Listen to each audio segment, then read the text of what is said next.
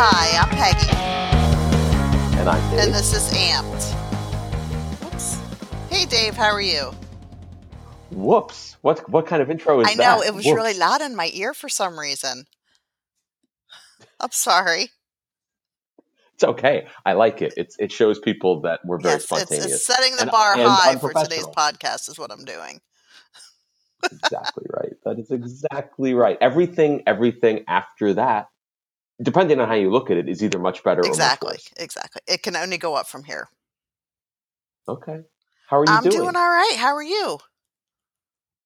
I'm fine. It has been a while since we spoke. I know. Well, Christmas season is upon us, and in this household, we are full-blown Santa Claus preparation, mixed with a little bit of fear of having somebody break into the house in the middle of the night when he's sleeping. So we're really vacillating between I can't wait for Santa Claus to come to I'm going to throw salt in his face if he comes in my house. So it's a process. Yes. Interesting. Wow. We took the little guy to go see Santa today, which was a lot of fun because it was a complete meltdown. And do tell. And I shouldn't have, it just, he's kind of been a little difficult lately. So I took just a twinge of satisfaction in kind of watching the freak out and insisting that I get a picture for prosperity. Which I know makes me sound like the world's worst mom, and I swear I'm really not, but it was funny. No, it makes you sound like a normal mom who's, kind of had it at times. I have. When kids karmic justice comes. He hasn't been feeling well, and he's going through some medical things, so it's making him really grumpy and really tired, but he won't sleep and just really crabby. And it's just, I've really been trying to be happy and upbeat. But when you have a kid like literally screaming in your face, seemingly 20 hours a day, which it's not, it's probably closer to 12, but it feels like 20 hours a day.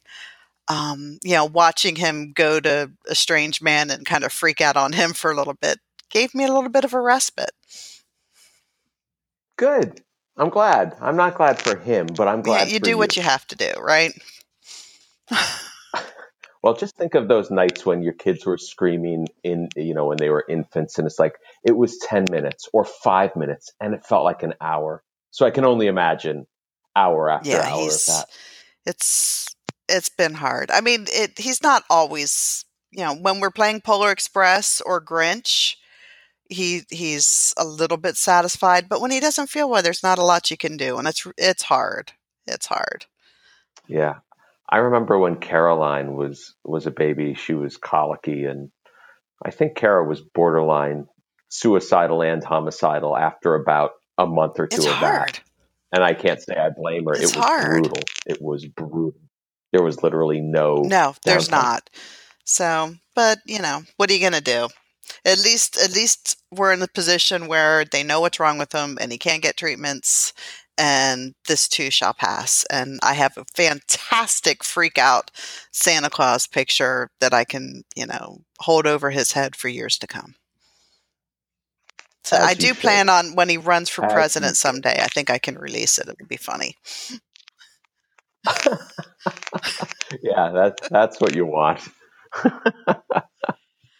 All right. Should we turn to the topic because it's of the actually day? a really important topic. Today we're going to be talking about the O&P Patient-Centered Care Act. And if you're in the Amped network, which you should be, ampedlife.com, there's been some chatter about this. We've also been chatting about it on Facebook, trying to get people more involved. And there's been some questions about, what is this? Why should I care about this? And what can I do? So that's going to be the purpose of today's podcast. So should we just jump right in, Dave? I think we should. Why don't you tee all of this up for us? It's been a while since we've put out a call to action, so I'm kind of really excited to rally the Amped Army and give everybody something concrete to do again.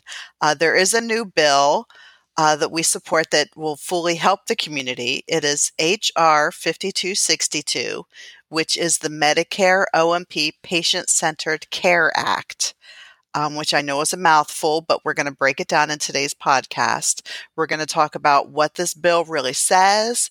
We're going to talk about its potential impact on the limb loss, limb difference community. And more importantly, and what kind of gets me excited, is what the listeners can do on its behalf to support it. Yeah. So a little bit of background, Dave, and then I'm going to let you hop in on kind of the meat of this legislation and the information that the viewers really need to understand it. But AOPA has been working on this since early 2019. So this has been an entire year in the making. And the bill was finally formally introduced in the House November 22nd. So today is that we're recording this on December 11th. So about 20 days ago, give or take. So almost 3 weeks ago, it was introduced by 4 members of Congress, including Mike Thompson, a Democrat from California, Glenn Thompson, Republican from Pennsylvania. I'm assuming they're not related. Are they related? No, That's they're very just cool. both Thompsons.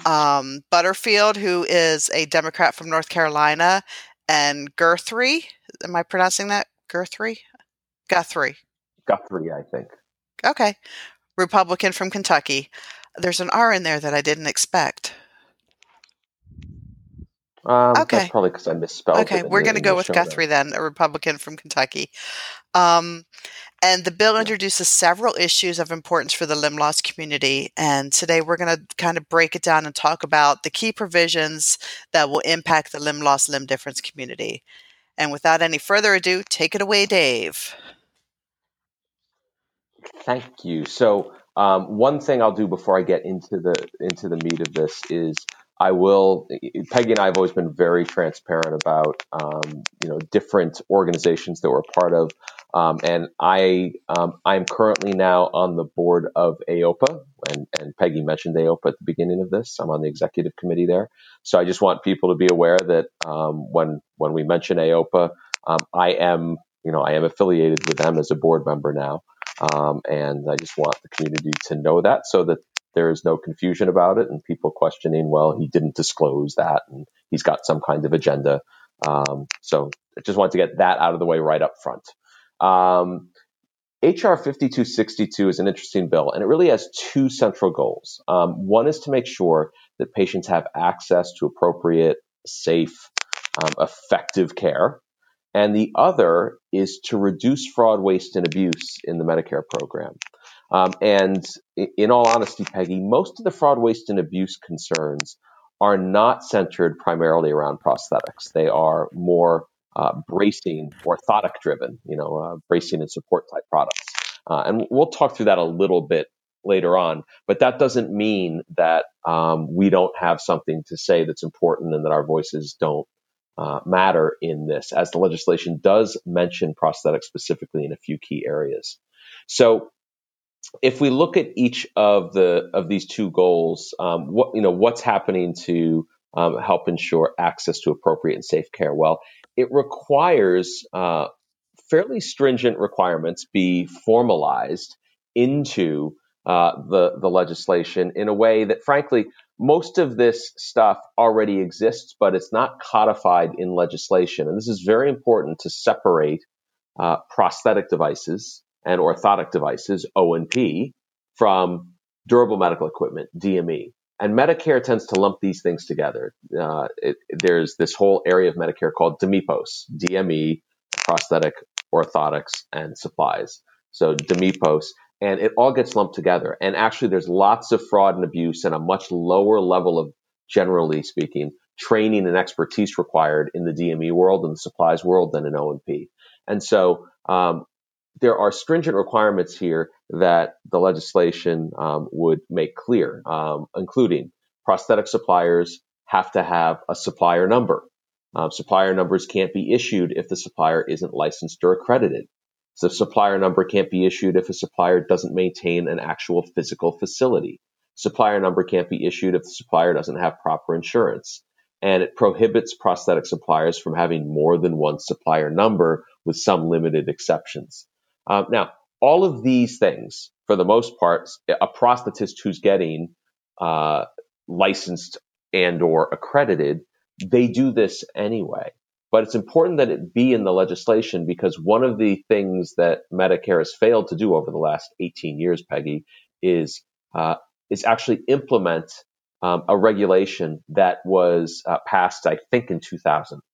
And there have been different bodies, including the Office of Inspector General, I believe, that has instructed Medicare to follow through on this, and they never have. And one of the things that legislation does is it's intended to make sure that only licensed and accredited O&P providers are providing O&P care. And there are ways in which people slip through the system at Medicare and can provide O&P care without meeting all of these requirements. So having these things set up in law is an important thing. So that's the patient protection piece of this. The other thing that it does, and this is really around the reducing fraud, waste, and abuse side, is it's prohibiting the drop shipping of custom items, either custom fabricated or custom fit orthoses or prosthetics, unless direct care is provided by someone qualified to provide it. And what this means is that where a lot of fraud has occurred, and there was a huge, highly publicized bust of a fraudulent scheme in the bracing world, where items were just being drop shipped to patients and no one was involved. There's just the items get sent, it's mail order. You had 2 or 3 doctors basically running prescription mills for these companies, where you had 2 or 3 doctors accounting for a statistically significant, like more than, I think, 30 or 40% of all prescriptions for certain items in the country. Just insane stuff. And so this bill would prohibit the drop shipping of custom items unless direct care by someone who's qualified is provided. And in the world of custom orthoses and prostheses, that means an actual certified or licensed prosthetist or orthotist involved in that care. So that would help limit the fraud and abuse that has been a high area of focus with Medicare, or actually Health and Human Services investigators, over the last few years. So the more stringent, to sort of summarize this, the more stringent requirements for prosthetists will protect patients from unqualified providers. Also helps distinguish O&P from DME, as I said before, by applying these higher standards and codifying them. And the prohibition on drop shipping a prosthesis or a custom orthosis protects patients from unscrupulous individuals who bill but provide no care or training. And I can tell you, I have heard stories of people who basically work out of their cars in certain parts of the country, and they will run into a skilled nursing facility and they will drop a prosthesis off. The patient doesn't even know really that they're there. They never get trained on it. And the prosthesis sits in the corner of the room. The patient now, quote, has a prosthesis. They've been delivered a prosthesis. They have no idea how to use it. They haven't been trained in it. And this is exactly the kind of thing that we can't have happen. It protects Medicare from fraud and abuse. One other note on the drop shipping that's important. People might be saying, well, does that mean that now I can't get like sleeves or liners sent to me because my prosthetist is far away? Do I now have to go to my prosthetist physically to get that? And the answer is no. Supplies that don't require custom intervention and training, those could still be drop shipped. We're really talking about custom fabricated items as opposed to. That's good to know, because it would be a true pain if I had to go in every time I need a liner or something. Yeah, it would be. So why don't you talk, Peggy, now? This goes right back into your skill set and strength. How do we, as a community, so the first thing we need to do is generate more support for this in the House. We can do that through writing to your legislator and ask him or her directly to support HR 5262. You can make a phone call to their office. You can also use our template letter, which we have on our show notes, ampedlife.org. You'll find the show notes. You can see the link for the call to action. You can click on our letter. You can customize it, and then click on the Find Your U.S. Representative button, find your representative, and send it off there. You can have your friends and family do the same. Send out an email. the limb loss community needs your support. Talk to your support groups about this. Talk to your O&P providers about this. Share this podcast on your Facebook or social feed to try to gain momentum, try to gain some awareness about this issue. We need more House support to get the companion bill in the Senate. So this is something that we really need the voice of the people to come and rally behind and let them know, it's important to regulate this in smart ways. We need to have these safeguards to protect not only, the payers, but from where we stand to really protect the community.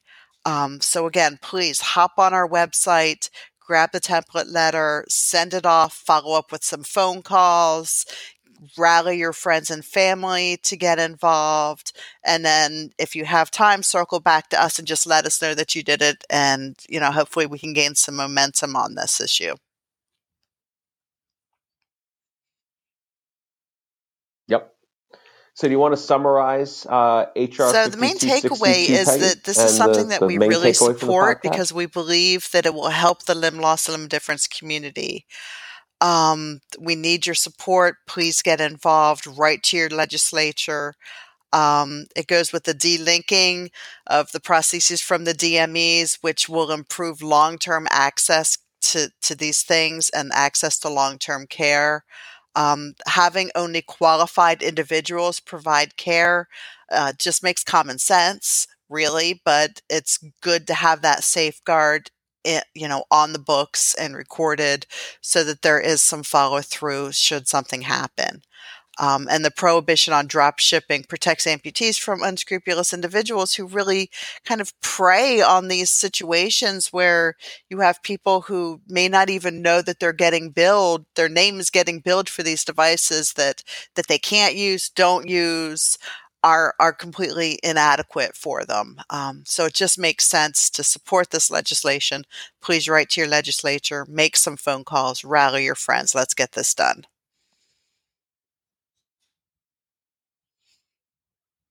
Awesome. I'm just happy Great we have another call summary, to Peggy, action. as I've been always. getting a little antsy to do something, so I know. It's been a while. I know. I was looking back on our website, and the last thing is over a year ago because it's been in the world And of we do prosthetics. It's been owe a very debt of quiet, gratitude to especially at the AOPA federal for level. really spearheading this and pushing this through and getting it as far as it did on behalf of their members, which is the O&P providers. But now I really think that the patient voice needs to get involved and be heard on this issue as well.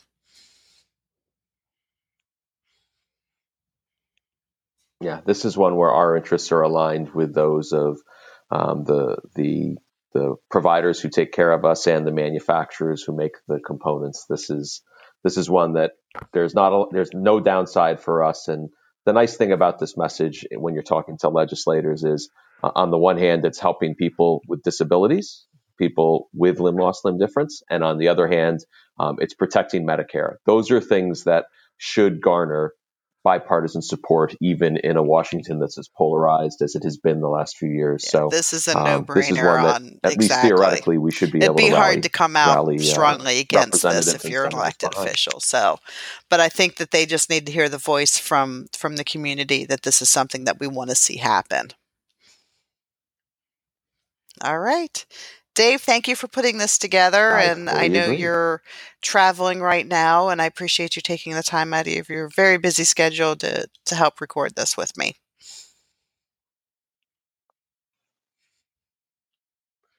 It is my pleasure, and I'm thrilled that we were able to do it. And we'll be back again next week with a new podcast. So, Peggy, until then, have a good week. Bye.